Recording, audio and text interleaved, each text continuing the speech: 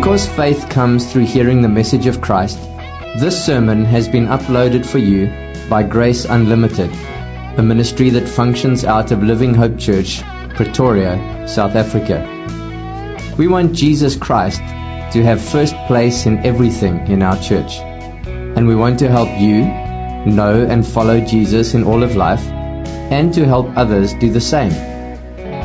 Find out more or download many more free sermons at graceunlimited.co.za or livinghopechurch.co.za.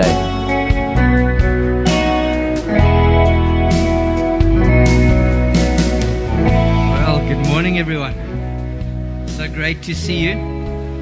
Thanks to the music team. Did such a good job this morning. What great singing we had. I love the fact that in this church the singing always brings the people. We start singing and there's nobody here. By the time we finish singing, everybody's here. Welcome to everybody, and especially to the visitors today. Nice to see you here with us today. For those who don't know me, of course, mainly for our visitors, my name is Alan. I'm one of the pastors at this church. Andre DeWitt is the pastor who normally preaches here. But while they've been away during December, over the Christmas and New Year time, other pastors in this church have been filling in. So today is another opportunity for me to just be a fill-in. So what I'm going to do today is I'm going to introduce the new year. We're going to start off the new year with a bang. And I'm going to share with you the motivation that is in my heart when I climb out of bed every day, when, for example, preparing a sermon to preach, or every time I start a new counseling session, or every time I do something, when I read the Word of God, when I share the gospel with somebody, I want to share with you the thing that motivates me to do that. And this should be a motivation for every true believer in the Lord Jesus. So what I'm going to do is I'm going to take a tin opener. I know this is not going to look very good, but I'm going to open my head with a tin opener. You can look inside and you can say, oh, that's what makes this guy tick. You know, that's what moves this guy. That's what motivates him. And what motivates me is seeing the Millennial Christ, seeing the Christ in the millennial age, in the millennial kingdom. So today we're looking at the Millennial Christ. So we're going to talk about that for a moment. But first let me put this in context. Do you remember over this Christmas season and over this New Year season, we've been focusing on Jesus Christ in His different capacities. We've seen Him in different ways. You remember the last time I preached, I spoke about the fact that the baby born in the manger makes the creation and fall significant and makes the future significant. And without understanding the role that the past and the future play, you won't be motivated in your present. You won't be able to live every day with motivation if you don't know where you're going. And if you don't know how the future has an impact on the past. You know, the creation, is there a purpose to it all? Does man have purpose?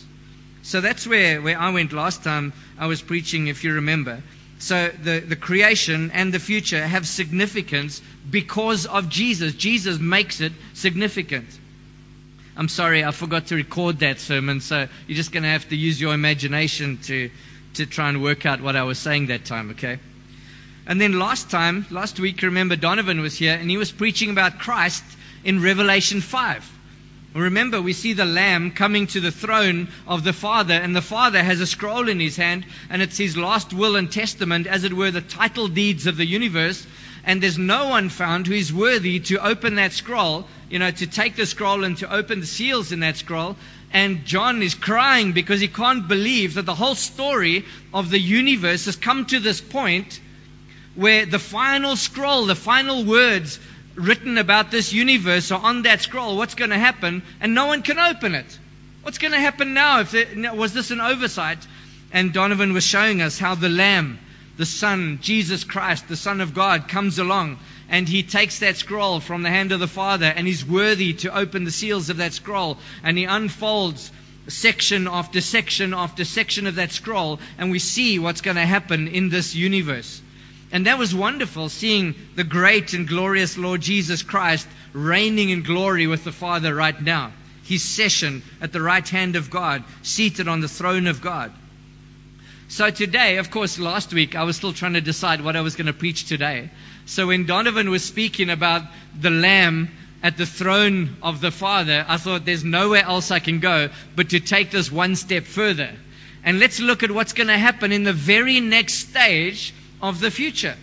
After we've seen the great tribulation and we've seen the Lamb taking that scroll, all of those details unfolding in the future, what's next? What's next on God's timetable? So today we're going to have a look at the Millennial Christ. We're going to look at who Jesus is going to be in the 1,000-year millennial kingdom that is coming straight after the Great Tribulation. So let's begin by asking the question, what is the millennium? What is the millennium? What is this thing even? We use this word, and in fact the word millennium, as some have pointed out, doesn't even appear in the Bible, does it? Because it's a Latin word. The Bible wasn't written in Latin, was it? It was written in Hebrew and Greek with a little bit of Aramaic in some places in the Old Testament. But you don't find the word millennium. So of course there's a Greek word for that we don't really need to know.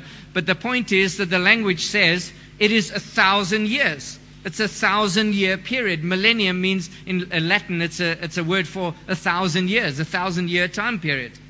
So let's start off with this one text. And this is going to be the main text that runs through our minds. Doesn't matter where I go in the text today, this is going to be the key theme, the key text that we're going to be bouncing off the whole time. Revelation 20 verse 1 to 6 says, "And I saw," this is John, and he's standing there observing this amazing vision right at the end of John's book of the Revelation. "And I saw an angel coming down out of heaven, having the key to the abyss." Some translations call that the bottomless pit. It's the same place, the abyss. "And holding in his hand a great chain." Verse 2 says, "He seized the dragon, the ancient serpent, who is the devil or Satan." And I like the way Revelation explains who this is, okay, just in case you don't know. The dragon, the ancient serpent, who is the devil or Satan. Okay, we all know who that is. "And bound him for 1,000 years. 1,000 years. Okay? The millennium, the 1,000 years. He binds Satan for 1,000 years. Verse 3, "He threw him into the abyss and locked and sealed it over him to keep him from deceiving the nations anymore until the 1,000 years," again, the 1,000 years, "were ended. After that, that Satan, must be set free for a short time." Verse 4 says, "I saw thrones on which were seated those who had been given authority to judge.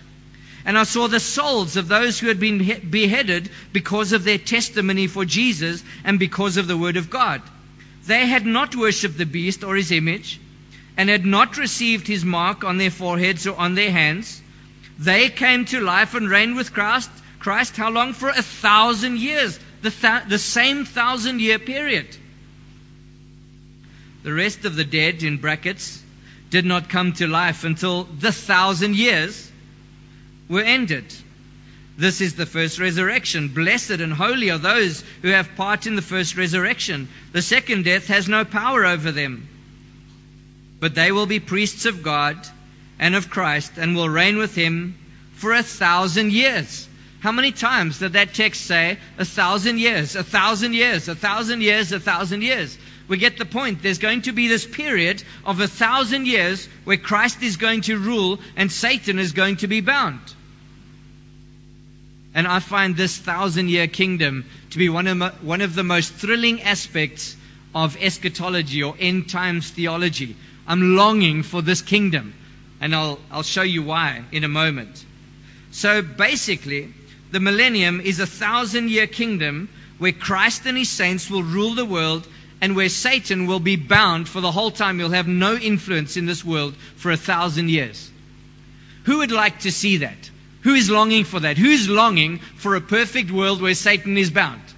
Well, I'm number one. If you've got this tin open and you've opened my head and you've seen what I'm thinking, you'll see I'm longing for that age where Satan is bound, no more evil.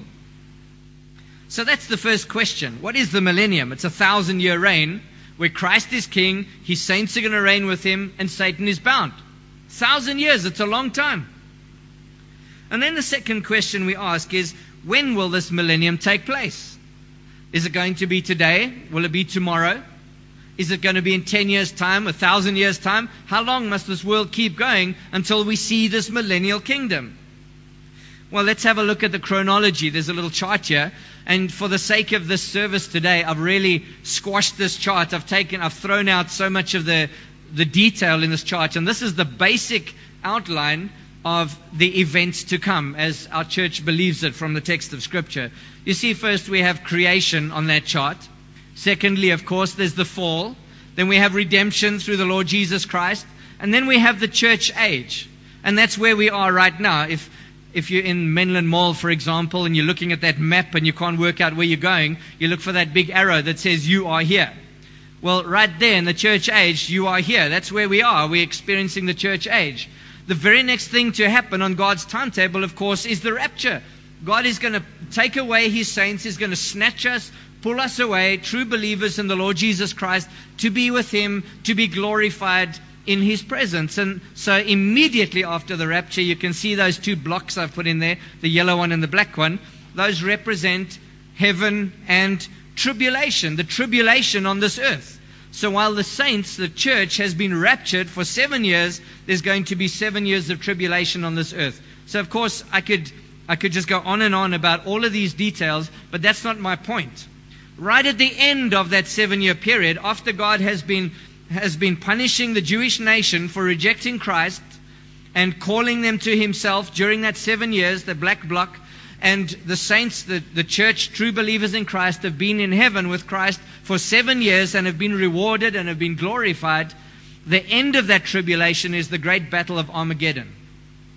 And the great battle of Armageddon is the moment when the Lord Jesus Christ returns in spectacular manner with all of His saints, all of the church from this church age. And Jesus places His feet on the Mount of Olives, and the Mountain of Olives splits in half. Glorious, glorious, glorious moment where Jesus Christ returns. And who's going to be with Him? I'm going to be there. I'm going to be with Christ when He returns from heaven to the earth, just as He had promised to His disciples. Remember, they said, the same Jesus who was taken from right in front of your eyes, He was standing here talking to you, He was taken into heaven. The same Jesus is going to return in the same way that you've seen Him go. And incidentally, right there where Jesus puts His feet on the Mount of Olives is exactly the place where He was standing when He was taken up from the disciples. What a wonderful thing. You and I, if you're a true believer in the Lord Jesus, are going to return with Christ. We're going to land on that Mount of Olives, and the mountain will be split open.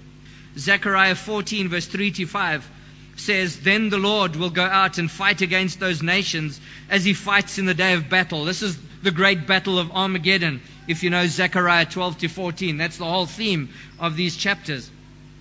Verse 4, "On that day," listen to this, "His feet will stand on the Mount of Olives east of Jerusalem, and the Mount of Olives will be split in two from east to west, forming a great valley, with half of the mountain moving north and half moving south. You will flee," that's the Jews, of course, He's speaking to the Jews, "you will flee by my mountain valley, and it will extend from Azel," to extend to Azel. "You will flee as you fled from the earthquake in the days of Uzziah, king of Judah. Then the Lord my God will come, and all the holy ones with Him." So the whole heavenly host descends from heaven with the saved, glorified saints, you and I, who live in the church age, or if you die before the rapture takes place, you'll be with Christ on that day. You will descend onto the Mount of Olives with Jesus Christ. And in that moment, the whole battle of Armageddon comes to an end, as Jesus Christ puts His enemies to death. And the great and glorious millennial kingdom begins, as you saw on that chart a moment ago. Straight after Armageddon, you have the beginning of the millennial kingdom. So we have the church age. We have Christ snatching away His church out of this world. 7 years in heaven, receiving rewards, being glorified, while Christ judges the earth, the time of Jacob's trouble. And then at the end of that 7 years, you've got Christ returning with His people, with you and I, as believers in Christ, to defeat all of His enemies. You can imagine the whole world coming against God in Jerusalem and setting up His glorious millennial kingdom. Christ has returned as King. What an awesome moment. I don't know if that brings joy to you. I live for this. I live for this moment. I'm longing to be taken away by Christ, to be glorified, and to come back to this world and to reign with Christ in glory onto this very, very planet that we're living on right now. So when will the millennial kingdom take place? We've seen that. Rapture, tribulation, Christ returning at the end of the Battle of Armageddon, setting up His millennial kingdom. I hope that's clear enough, because some people get real confused when I talk about this stuff, and it gets a bit fuzzy, and then their eyes go a bit glassy, and then it's like, yeah, whatever, it's something like that. But please, go watch on YouTube. You'll see this presentation. You can see the order. If you really want to know more, please come back for ABTC next year. We'll go through the whole of systematic theology. We'll go through a whole day, 6 hours, teaching on this very thing. Okay, then the next question is, who will go? Who is going to actually go into this millennial kingdom? Are you going to go? Am I going to go? Who's going to go into this kingdom? Number one, Christ the King. Of course, He's just descended. He's placed His feet on the Mount of Olives, and the mountain is blasted open. The Jews who are being persecuted in Jerusalem, the whole world's enemies, are gathered up against them from all the way up the valley of Jordan, right up to the valley of Megiddo. You've got about 150 kilometers, a crowd of enemies about 150 kilometers wide, attacking Jerusalem. And suddenly Jesus comes back, and the Jews are running out of Jerusalem, and they're running in the split that is created by this mountain, and they suddenly look up and they see Jesus, and they realize everything's going to be okay. And He slaughters their enemies. He turns that place into a bloodbath, and I wish I could tell you more about that, but it's going to be a terrible time. But at that moment, Christ sets up His kingdom in Jerusalem. So Christ is King. That's who's going in. Christ the King. Secondly, all Christians who live in the church age, Christians who have died from the beginning of the church age. Remember in Acts chapter 2 when the church began, all Christians, all true saved believers from that time are going to go into that kingdom. And that includes Jewish people who have been truly born again through the gospel of the Lord Jesus Christ. During this time, they will go into that kingdom, whether they've died or whether they are still existing during that time, where they still live. Now, the second group of people that are going to go in, Christ, all Christians, and then Christians, including Jews, who were raptured and glorified. So if you're still alive in this world and the rapture takes place, and you're taken up into heaven to be glorified, you're going to go into that kingdom as well. And then we're going to see Christians who are saved during the tribulation. Because, once the rapture takes place, there's not one single saved person left on earth during the tribulation period, is there? Because every true believer has been taken into glory. But the gospel will be preached throughout the tribulation. You've got the gospel being preached by the 144,000 Jews who have been saved. You've got the gospel being preached, strangely, by a flying eagle that's flying in the air and preaching the eternal gospel. And you've got the two witnesses that appear in Jerusalem preaching the gospel, preaching. So at the time of greatest tribulation, there's also going to be a time of great mercy, where God is saving people during the tribulation. So people who are saved during that tribulation period, they're going to be received into the kingdom as well. And if they survive, if they get all the way through the tribulation without dying, but notice that people who are saved after that, they're not yet glorified. They're not yet glorified if they go through the tribulation without dying and being received into glory. They're not yet glorified if they survive all the way through. They're going to go into the kingdom in a not yet glorified state.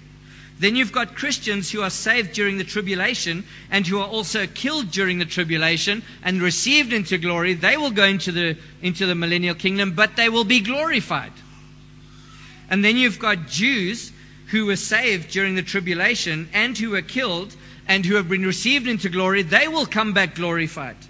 Then you've got Jews who were saved during the tribulation and they survived the tribulation. They will go into the millennial kingdom, not yet glorified. So anyone who has not yet died and been glorified will come into the kingdom. If they're true believers, they will go in not yet glorified. And that's interesting, because we're going to have a mix of glorified and not yet glorified Christians in this millennial kingdom. It's going to be an amazing kingdom, isn't it? Then of course, you've got Old Testament saints who rise from their graves now glorified. As soon as the battle of Armageddon is over, all of the Old Testament saints, Moses and Elijah and all of those saints from times of old, their bodies are resurrected and they come into the kingdom. Imagine you and I, when we come back with the Lord Jesus, we'll see Moses and we'll see Elijah. We'll see all of those prophets that we've longed to see. We'll see King David. We'll see Solomon. We'll find out what it was like for Solomon to be so rich in his time. Richer than even the greatest corporations on this earth at our present time. Notice that not one single person who fights against Christ will escape the battle of Armageddon. Not one person who fights against Christ will escape the battle of Armageddon. So there you have this diverse group of people entering into the kingdom of God, into the kingdom of heaven. The millennial kingdom. Revelation 19, verse 19 to 21 says, I can't remember how many there's texts I put on the presentation. There's so many. Says, then I saw the beast and the kings of the earth and their armies gathered together to make war against the rider on the horse and his army. But the beast was captured, and with him the false prophet who had performed the miraculous signs on his behalf. And with these signs he had deluded those who had received the mark of the beast and worshipped his image. The two of them were thrown alive into the fiery lake of burning sulfur. The rest of them were killed with a sword that came out of the mouth of the rider on the horse, and all the birds gorged themselves on their flesh. That's the end of God's enemies. Every one of them is killed. Now, I do have to admit that while I've been studying this, over the years I've been studying this, this is one thing that I cannot understand about the millennial kingdom, okay? There's some room for disagreement here, okay? One thing about the millennial kingdom is this text that we just read in Revelation chapter 19 shows at the battle of Armageddon, God putting to death every person who fights against Christ in Jerusalem.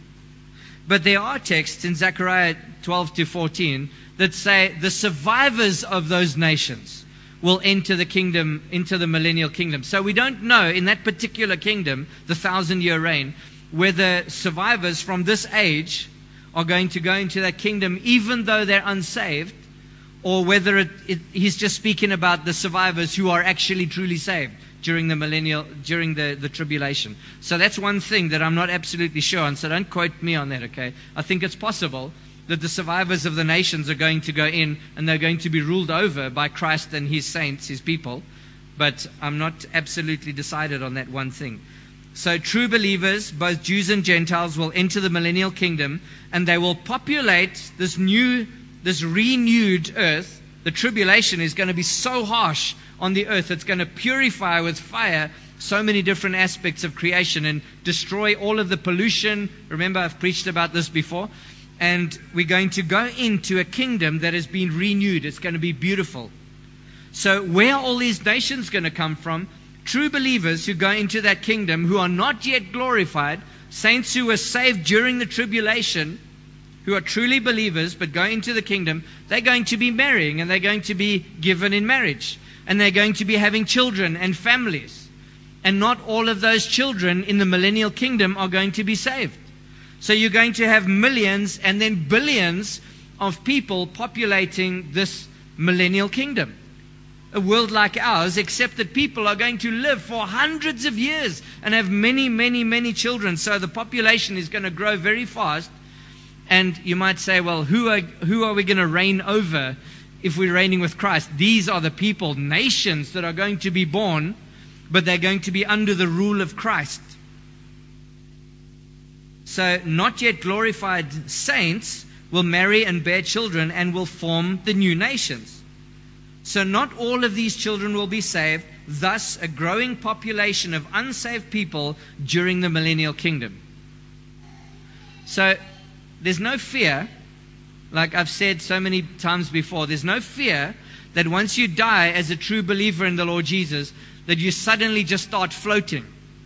You like float away and you're on a cloud somewhere, just, trying to move, like getting through a cloud. Maybe you got separated from your harp and you're like, oh, like walking on the moon.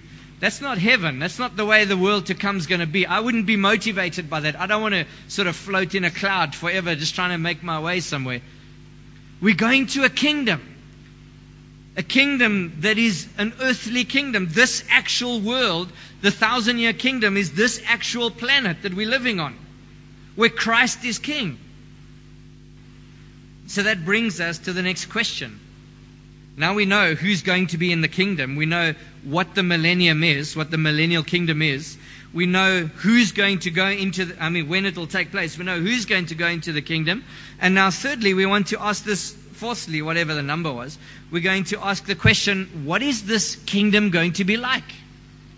And of course, there's so much in both the New and Old Testament about this millennial kingdom that I had to narrow down my description of what this kingdom is going to be like to who Christ is going to be in this kingdom. Let's look at the king, and we're going to see what this world is going to be like with this kind of king ruling over this world. If I could say, under new management or under a new government. Imagine a global government, and this government is glorious. So what will this kingdom be like? What will this 1,000-year millennial kingdom be like? Firstly, Christ will be king. Christ will be king, and he will be present in his person, in his physical body, and he will be reigning over this entire earth from his throne in Jerusalem, King David's throne. And I've got so many texts here to read to you. I'm just going to read through them quickly. I haven't actually put them on the presentation. And just a tip, you see on the presentation, I've put the point I'm talking about in bold, and I'm going to just shuffle them up the screen. As Philip goes, you'll see them shuffling up the screen. But the one I'm speaking about is the bold one. And I've left the ones that are not in bold on the screen. So in case you missed something, you can still see, like this trail of thought, okay? Just so you don't get lost. Look at Isaiah 9 verse 7 and Jeremiah 3 verse 17a. It says there, of the increase of his government and peace, there will be no end. Who's that? That's Jesus. It's the great Son of God. Of the increase of his government and peace, there will be no end. He will reign on David's throne and over his kingdom, establishing and upholding it with justice and righteousness from that time on forever. The zeal of the Lord Almighty will accomplish this. At that time they will call Jerusalem the throne of the Lord, and all nations will gather in Jerusalem to honor the name of the Lord. So you've got Jesus in his physical body reigning over the whole globe from his throne as king in Jerusalem. And I just want to say, wow, imagine being able to just go to the throne of God. You look at Jesus on the throne, and he's your brother. He's the one that you love. Christ will personally rule over the whole world, says Psalm 2, verses 8 to 10 and Isaiah 2, verse 2 to 4. Ask of me, the psalm says, and I will make the nations your inheritance, the ends of the earth your possession. You will rule them with an iron scepter. You will dash them to pieces like pottery. Therefore, you kings, be wise. Be warned, you rulers of the earth. In the last days, the mountain of the Lord's temple will be established as chief among the mountains. It will be raised above the hills, and all nations will stream to it. What an amazing kingdom this is. It just sounds so enthusiastic. It sounds as if there's life and energy gushing from this kingdom, that the whole world, everybody on the earth will want to come here. Christ will end all fighting and war, and he will establish universal peace. So what Isaiah chapter 9 verse 7 says, we read it just now, of the increase of his government and peace, there will be no end. Imagine no fighting. Imagine never, for 1,000 years, imagine never seeing one person fighting with another person. Imagine being under a ruler who is not corrupt, who doesn't throw people into jail for the wrong thing. Imagine never being framed for something. Imagine never being accused falsely. Imagine peace for 1,000 years, on and on and on and on and on. We can't imagine that. We can't even get through a day without seeing or hearing about or reading about somebody fighting with somebody else or something going wrong. Christ will establish peace throughout those 1,000 years, throughout the whole world. Christ will end all hostility toward the Jews. You know how the world hates Jewish people at the moment. You know how the world has always hated the Jews. You know how the Jews have been the target of slaughter over the millennia of the history of this world. And the day will come when Christ the King will put to end all of that hostility toward the Jews, and the entire world will love the Jewish people because they will be reigning throughout the earth. Zechariah 8 verse 13 and 23, he says, "As you have been an object of cursing among the nations, O Judah and Israel, so I will save you, and you will be a blessing. Do not be afraid, but let your hands be strong. This is what the Lord Almighty says, in those days 10 men from all languages and nations will take firm hold of one Jew by the hem of his robe and say, 'Let us go with you, because we have heard that God is with you.'" Imagine being a Jew and everyone's like, there's a Jew, we want to be with him. Almost like in the movies, you see the cool kids at school and everyone wants to hang with the cool kids. In the millennial kingdom, everybody's going to want to know the Jews. Everybody's going to see them as glorious people, and they're going to want to be around them and present with them and love them and appreciate them because they've brought world peace. Christ will prove that He, the perfect man, can rule the whole world perfectly, in contrast to the failing, corrupt and wicked governments of the world. What a relief! What a relief to be able to read the news and not hear about war after war after war. I mean, didn't we just wake up this morning to news? I mean, every single morning we wake up to news about war in the world, don't we? But even this morning we hear about those rockets that were fired towards Tel Aviv, and they landed in the sea, and everybody's making excuses. But of course, Israel strikes targets in the Gaza Strip.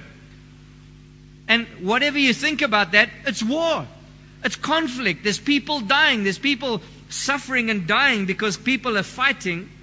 And we're going to have one man who's going to land on the Mount of Olives. He's going to destroy all of his enemies. He's going to set up his throne in Jerusalem, and all war will end, and he will rule the world perfectly. Nothing is going to go out of control. No funds are going to be embezzled or leak through the cracks because of corruption when Christ is king. Imagine being able to pay tax and you know that you're not just flushing your money down the loo. Phew, there it goes. I don't know where the money went. You know what I'm saying? What a relief. What a relief to know that the government is absolutely honest in every single cent that you give to them. Every tiny little micro donation that you give in any form goes to the right place. And you can just know that it's not going to be misused. Corrupt and wicked governments will come to an end. Imagine 1,000 years of political peace. Imagine no xenophobia. I'm hoping you guys can see.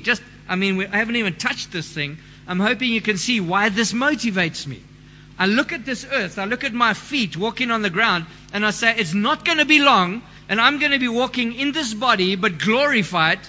I'm going to be walking on this actual earth, and I'm going to be ruling with Christ in this glorious and perfect government for 1,000 years.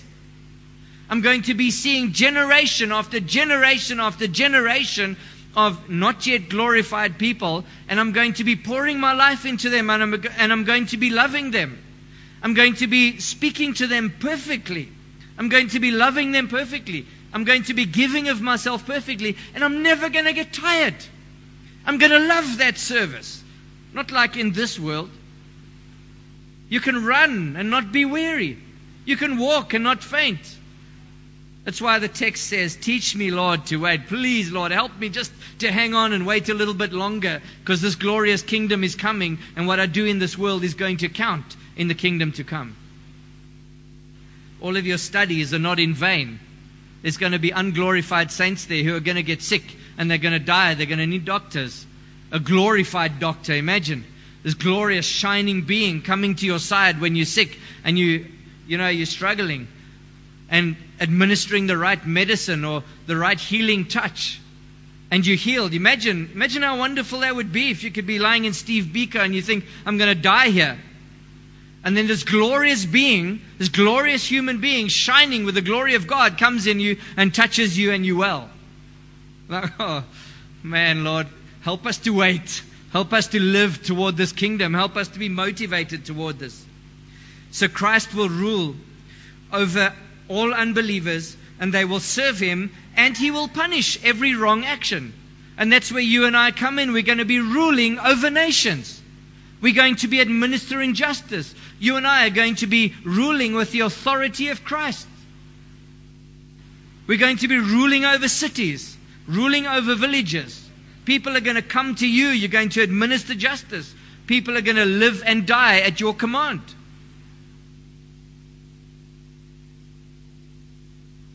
Zechariah 14:16-17 says, then the survivors from all nations, this is the text I was talking about just now, survivors from all the nations that have attacked Jerusalem will go up year after year to worship the King, the Lord Almighty, and to celebrate the Feast of Tabernacles. If any of the peoples of the earth do not go up to Jerusalem to worship the King, the Lord Almighty, they will have no rain. Immediate punishment. Deal with this thing immediately. Something is going to be done. No abdication of authority. Glorious, glorious Christ.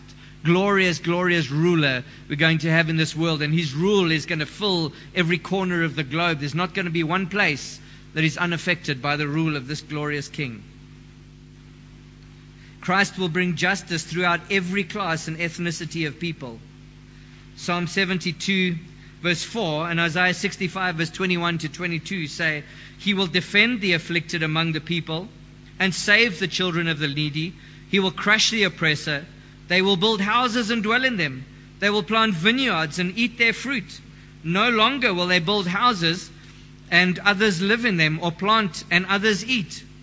For as the days of a tree, so will be the days of my people. My chosen ones will long enjoy the works of their hands. 1,000 years, hey? That's a long time to enjoy the things that you build. Isaiah 61 verse 4. And they will rebuild the ancient ruins and restore the places long devastated. They will renew the ruined cities that have been devastated for generations. So Christ will renew all of these areas that have been impoverished and destroyed. Just think of so many places in the world today that just sprawling slums that stretch as far as the eye can see. I don't know how many of you have been to a place like Kwamhlanga. I mean, sometimes you drive through that place and you think one township where there's poverty and sickness and misery, you think one township is enough. But you go to Kwamhlanga and you see it just goes on and on and on, and you think how many millions of people are living here, and people are walking around and suffering. Christ is going to bring wealth and renewal to all places on the face of the earth where poverty and misery and sickness and disease and corruption and crime rule. He's going to regenerate all of those places so that they're beautiful and wonderful. Imagine having a guest come to your house, and you won't be able to think of one place on the earth where you can say to the youngest girl, you can't walk there by yourself. Imagine having safety where you can just walk. You can send your youngest, most tender, most innocent daughter, and she'll be able to walk through any place on this earth, and she will be absolutely safe. Christ, the ruler of this millennial kingdom. What a glorious reality. Christ will renew all of nature. Isaiah 65 verse 17-18. He says there, Behold, I will create a new heavens and a new earth. The former things will not be remembered, nor will they come to mind. But be glad and rejoice forever in what I will create. For I will create Jerusalem to be a delight and its people a joy. The wolf and the lamb will feed together, and the lion will eat straw like the ox. But dust will be the serpent's food. They will neither harm nor destroy on all my holy mountain, says the Lord. Imagine never being afraid of a dog biting you. Never being afraid of a snake. I know me and Bahati have had talks about snakes. On the farm we killed so many snakes. I'm like, there's a snake. Oh, well, let's kill it. It's gone. Snake in my girl's bedroom. How many times on the farm? Snake, in my shoe cupboard. Once I pulled shoes out, there's a cobra in my... just crawling around among my shoes. Imagine being able to just see a snake and you laugh at him. You're not afraid of him. There's nothing to be afraid of. There's no thorn you can stand on in the grass while you're walking with bare feet that is going to pierce your foot. You'll never eat anything poisonous. Imagine nothing to defile, nothing to damage, nothing to hurt, nothing to harm you, ever. Your kids can go running out in the street and they'll never get knocked over by a car because it'll be safe. A safe environment. A glorious place that could only be described, in case there's some children listening, a place that can only be described as paradise. A glorious paradise. I don't know how many of you have ever tried to search the word paradise on Google. You type in paradise, and you say, come on, where are all of the pictures of paradise? So why can't we find pictures of paradise? Because we've never seen paradise. We see places that people think look like paradise, but there's a glorious kingdom coming when the whole of nature is going to be renewed and it's going to be called paradise. Glorious reality is coming. Christ will bring, notice all of these things that I've been saying. This is Christ. This is the King, what He's going to do, the effect, the influence He's going to have on this new millennial kingdom. Christ will bring in global prosperity. You're like, wow, how is this even possible, man? Global prosperity. Zechariah 14 verse 14b and Psalm 72 verse 3a, the first half. The wealth of the surrounding kingdoms will be collected. That's speaking about Jerusalem particularly. Great quantities of gold and silver and clothing. And then Psalm 72 verse 3, the mountains will bring prosperity to the people. Wherever we go, there's going to be resources that we can use, and there's going to be wealth across the globe. That is why He's going to restore people from poverty into wealth. It's going to be a glorious kingdom that resembles the glorious wealth of Jesus Christ Himself. Christ will end all infant mortality, and He will extend the lifespans of people to hundreds of years. Yet, of course, during this kingdom, unbelievers are still going to be able to die, even though they're going to live for a long time. Isaiah 65 verse 20 to 23 and 23 says, never again, listen to that word that God says, never again will there be in it an infant who lives but a few days. And you know, we in this church, we know some dear moms here who've had that terrible grief of losing their children. What a wonderful relief. What a wonderful mercy to know that in this kingdom, never again will a baby die.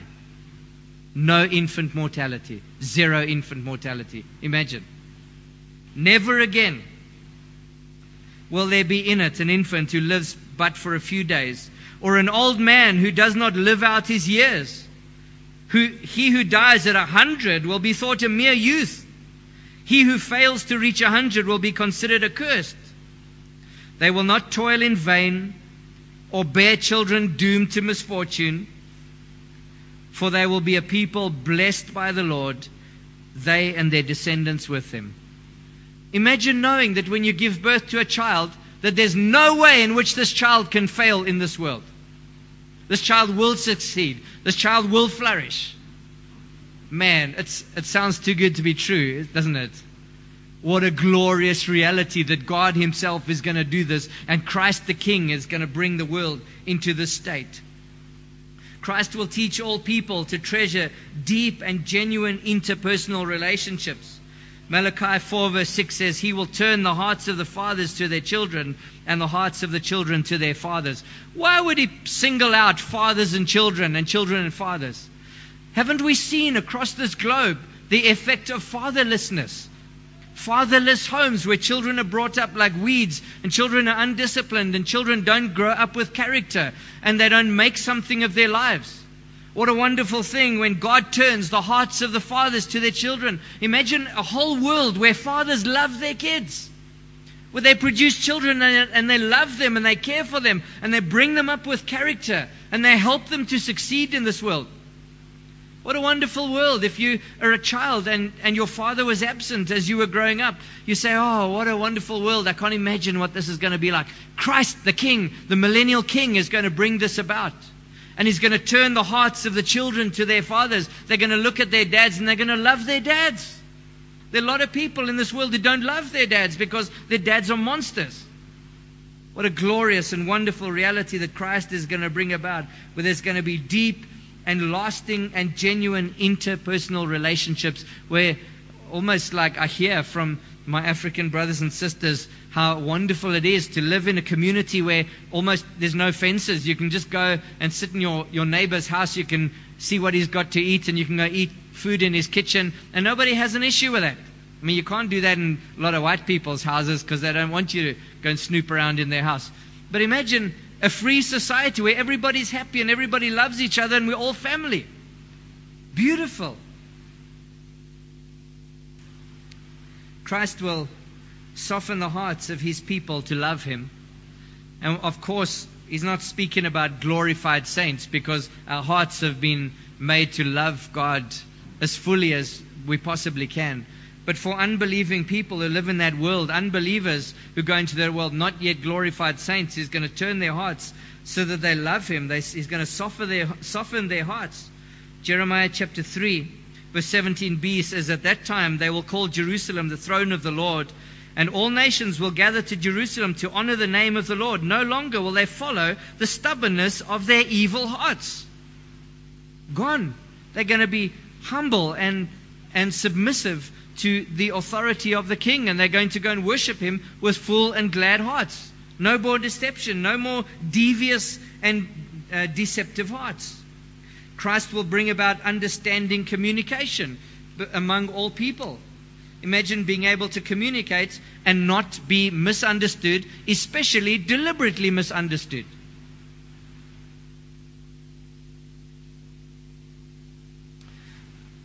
Notice that in the millennial kingdom, of course, there are going to be different languages. We're going to retain our ethnicities. We're going to retain culture. We're going to retain language on which culture is based. But communication is no longer going to be a barrier to us. At the Tower of Babel, the scattering of languages came as a curse, and it caused so much division among people. But all of that division is going to be undone. That even if we are able to speak different languages, in some way we're going to understand each other. And we're going to understand each other deeply and fully. And we're going to love each other because we understand each other and we'll be close to each other. Revelation 5 verse 9 teaches us that there's going to be a new song. And it says, "And they sang a new song. You are worthy to take up the scroll and to open its seals, because you were slain." What Donovan was teaching last week. Why? "With your blood you purchased men for God from every tribe and language and people and nation." The crowds that you see in Revelation are always of every tribe and people and language and nation. Different people, diversity in the presence of God. And even though we all speak different languages, we're going to communicate. We're going to be able to communicate with each other in a meaningful way, just like you can speak to somebody else in your own home tongue. You know what it's like when you walk into a place and you hear somebody speaking your language, and suddenly you feel at home. You want to go to that person and speak to them. The millennial kingdom is going to be like that. Beautiful communication. Christ will not only be king, but He will be priest from a new temple. What a glorious reality. Zechariah chapter 6 verse 13 says, "It is He who will build the temple of the Lord, and He will be clothed with majesty and will sit and rule on His throne, and He will be a priest on His throne, and there will be harmony between the two."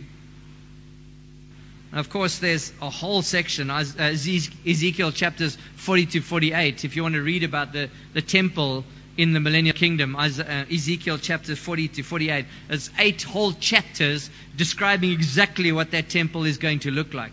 And you can say, wow, this is kind of beyond words. If you can work out what's going on in that temple in Ezekiel 40 to 48, you come tell me, because I'd love to just feast on your imagination as you describe that temple. But there's going to be a glorious temple that is coming. Christ will make Jerusalem the global capital for worship. Jews will work worldwide as Christ's agents to lead worship.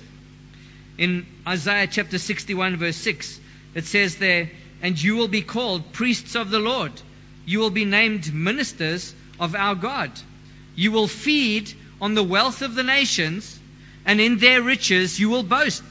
Notice, the nations are going to be rich, and the Jews, including the believers in the Lord Jesus Christ, to go out as ministers of our God, to rule with Christ, we're going to feed on the wealth of the nations, and we're going to be rich because the nations are rich. Christ will restore glorified saints to rule over this new global paradise. In case the kids are listening for this word, this restored and glorious paradise, in a rule that is both authorized by Christ and that resembles the rule of Christ. One of my favorite texts in Scripture, Romans 8, verse 19 to 21. The creation waits in eager expectation for the sons of God to be revealed.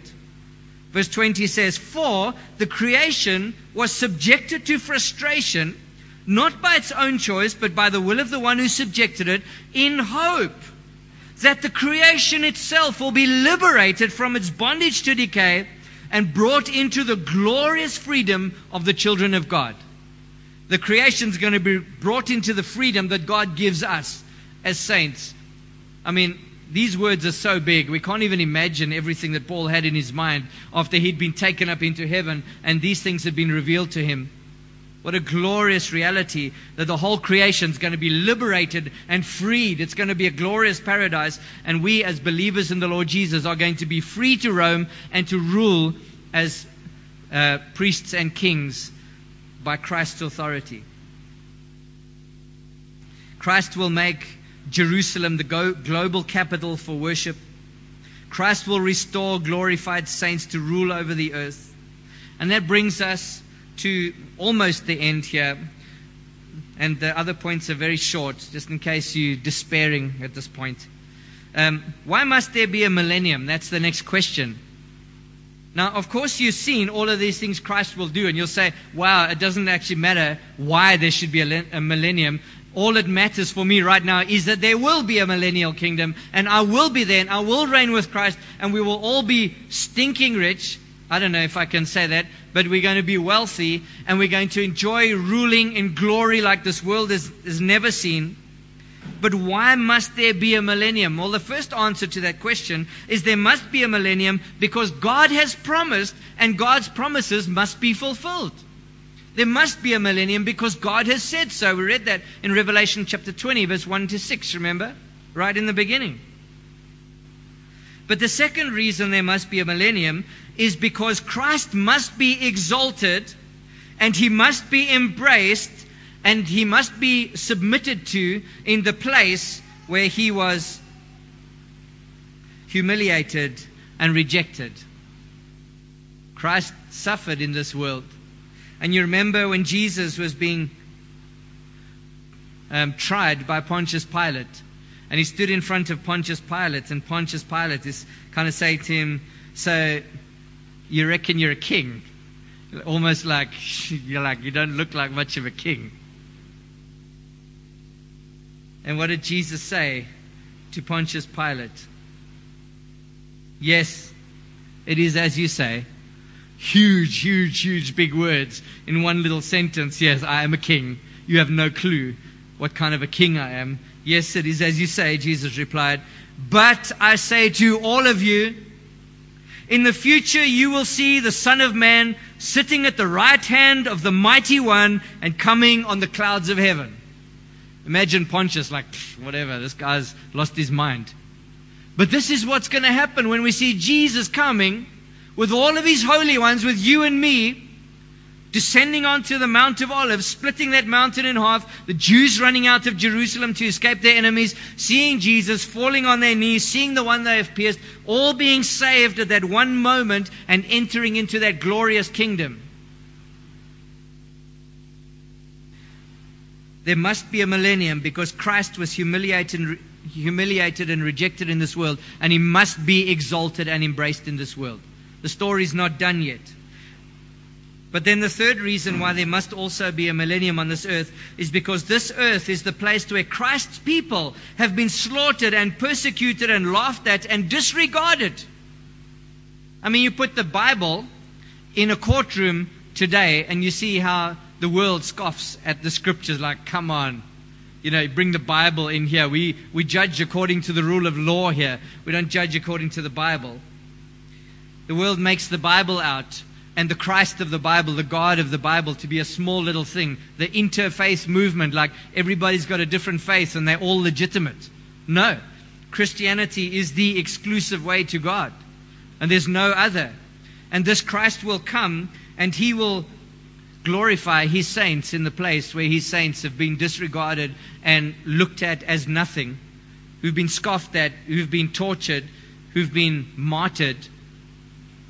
What a glorious reality that one of the reasons why there's going to be a millennial kingdom is so that God can glorify you as a believer in the Lord Jesus Christ in this world, so that people can look and say, yo, I had no idea I worked with that person. I was at school with that person. I had no idea that was one of the sons of the Most High God. Look at that glorious person. I can't believe I spent my schooling years with that person. Whew. Had no idea who they were. God is going to glorify you, believer in the Lord Jesus Christ. That's one of the reasons the millennium must come. All of us will reign in glory on the very earth where we have suffered. That's Revelation chapter 6. Remember, that's the whole story of the souls under the altar saying to Jesus, how long, Lord? How long before you judge the inhabitants of the earth? And the reason why those saints under the souls under the altar were so upset is because they had been martyred. They'd been slaughtered for the name of Jesus, and they were calling down judgment on the people that had killed them. And Jesus, remember, He said, just a little bit longer, just a little bit longer, just a little bit longer. And in the very next chapter, in chapter 6, the judgment began. And you can imagine those saints under the altar, they see the glory, they see the tribulation, they see God's judgment coming on the people who had slaughtered them and scoffed at them and mocked them. There must be a millennial kingdom because you have suffered in this world and you will be glorified in this world. You won't be looked at as somebody to be discounted anymore. You'll be looked at somebody to be bowed to in the world to come. And that brings me to the very final point. And that is the question, well, what comes after that? If this kingdom is only going to last for 1,000 years, then what's next? Now, if we've enjoyed this kingdom, well, the first thing is that you remember Satan was bound for 1,000 years at the beginning of this kingdom. So Christ is going to allow Satan to be free at the end of this 1,000-year kingdom. If we read in Revelation chapter 20, it says there, when the 1,000 years are over, Satan will be released from his prison, and he will go out to deceive the nations into the four corners of the earth, Gog and Magog, to gather them for battle. In number they are like sand on the seashore. They marched across the breadth of the earth and surrounded the camp of God's people, the city He loves. Imagine people, generations of children who have been born to believing parents. They've chosen to turn against this glorious King, this glorious Christ who has turned this world into a wealthy paradise where there's peace and nothing to hurt. And they've decided, we don't like this king anymore. And they've decided thousands upon thousands upon thousands and maybe even millions of them gathering together to destroy Christ on His throne in Jerusalem. Imagine the absurdity of enjoying paradise for 1,000 years and then saying, no, let's kill the king. But they do that. Satan deceives the nations into rising up against Christ. And here they surround the camp of God's people. That's us. They're surrounding us. They think, let's kill these people. But fire came down from heaven and devoured them. Just like that. That's how they end. No big war, no big showdown. They all like with their weapons. I don't know what they got. But next thing, this big firebolt comes out of heaven and boom, they're all gone. But fire came down from heaven and devoured them. And the devil who deceived them was thrown into the lake of burning sulfur. And this is the first being to be thrown into hell. It's the first time hell is opened.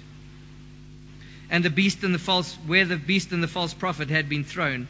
They will be tormented day and night forever and ever.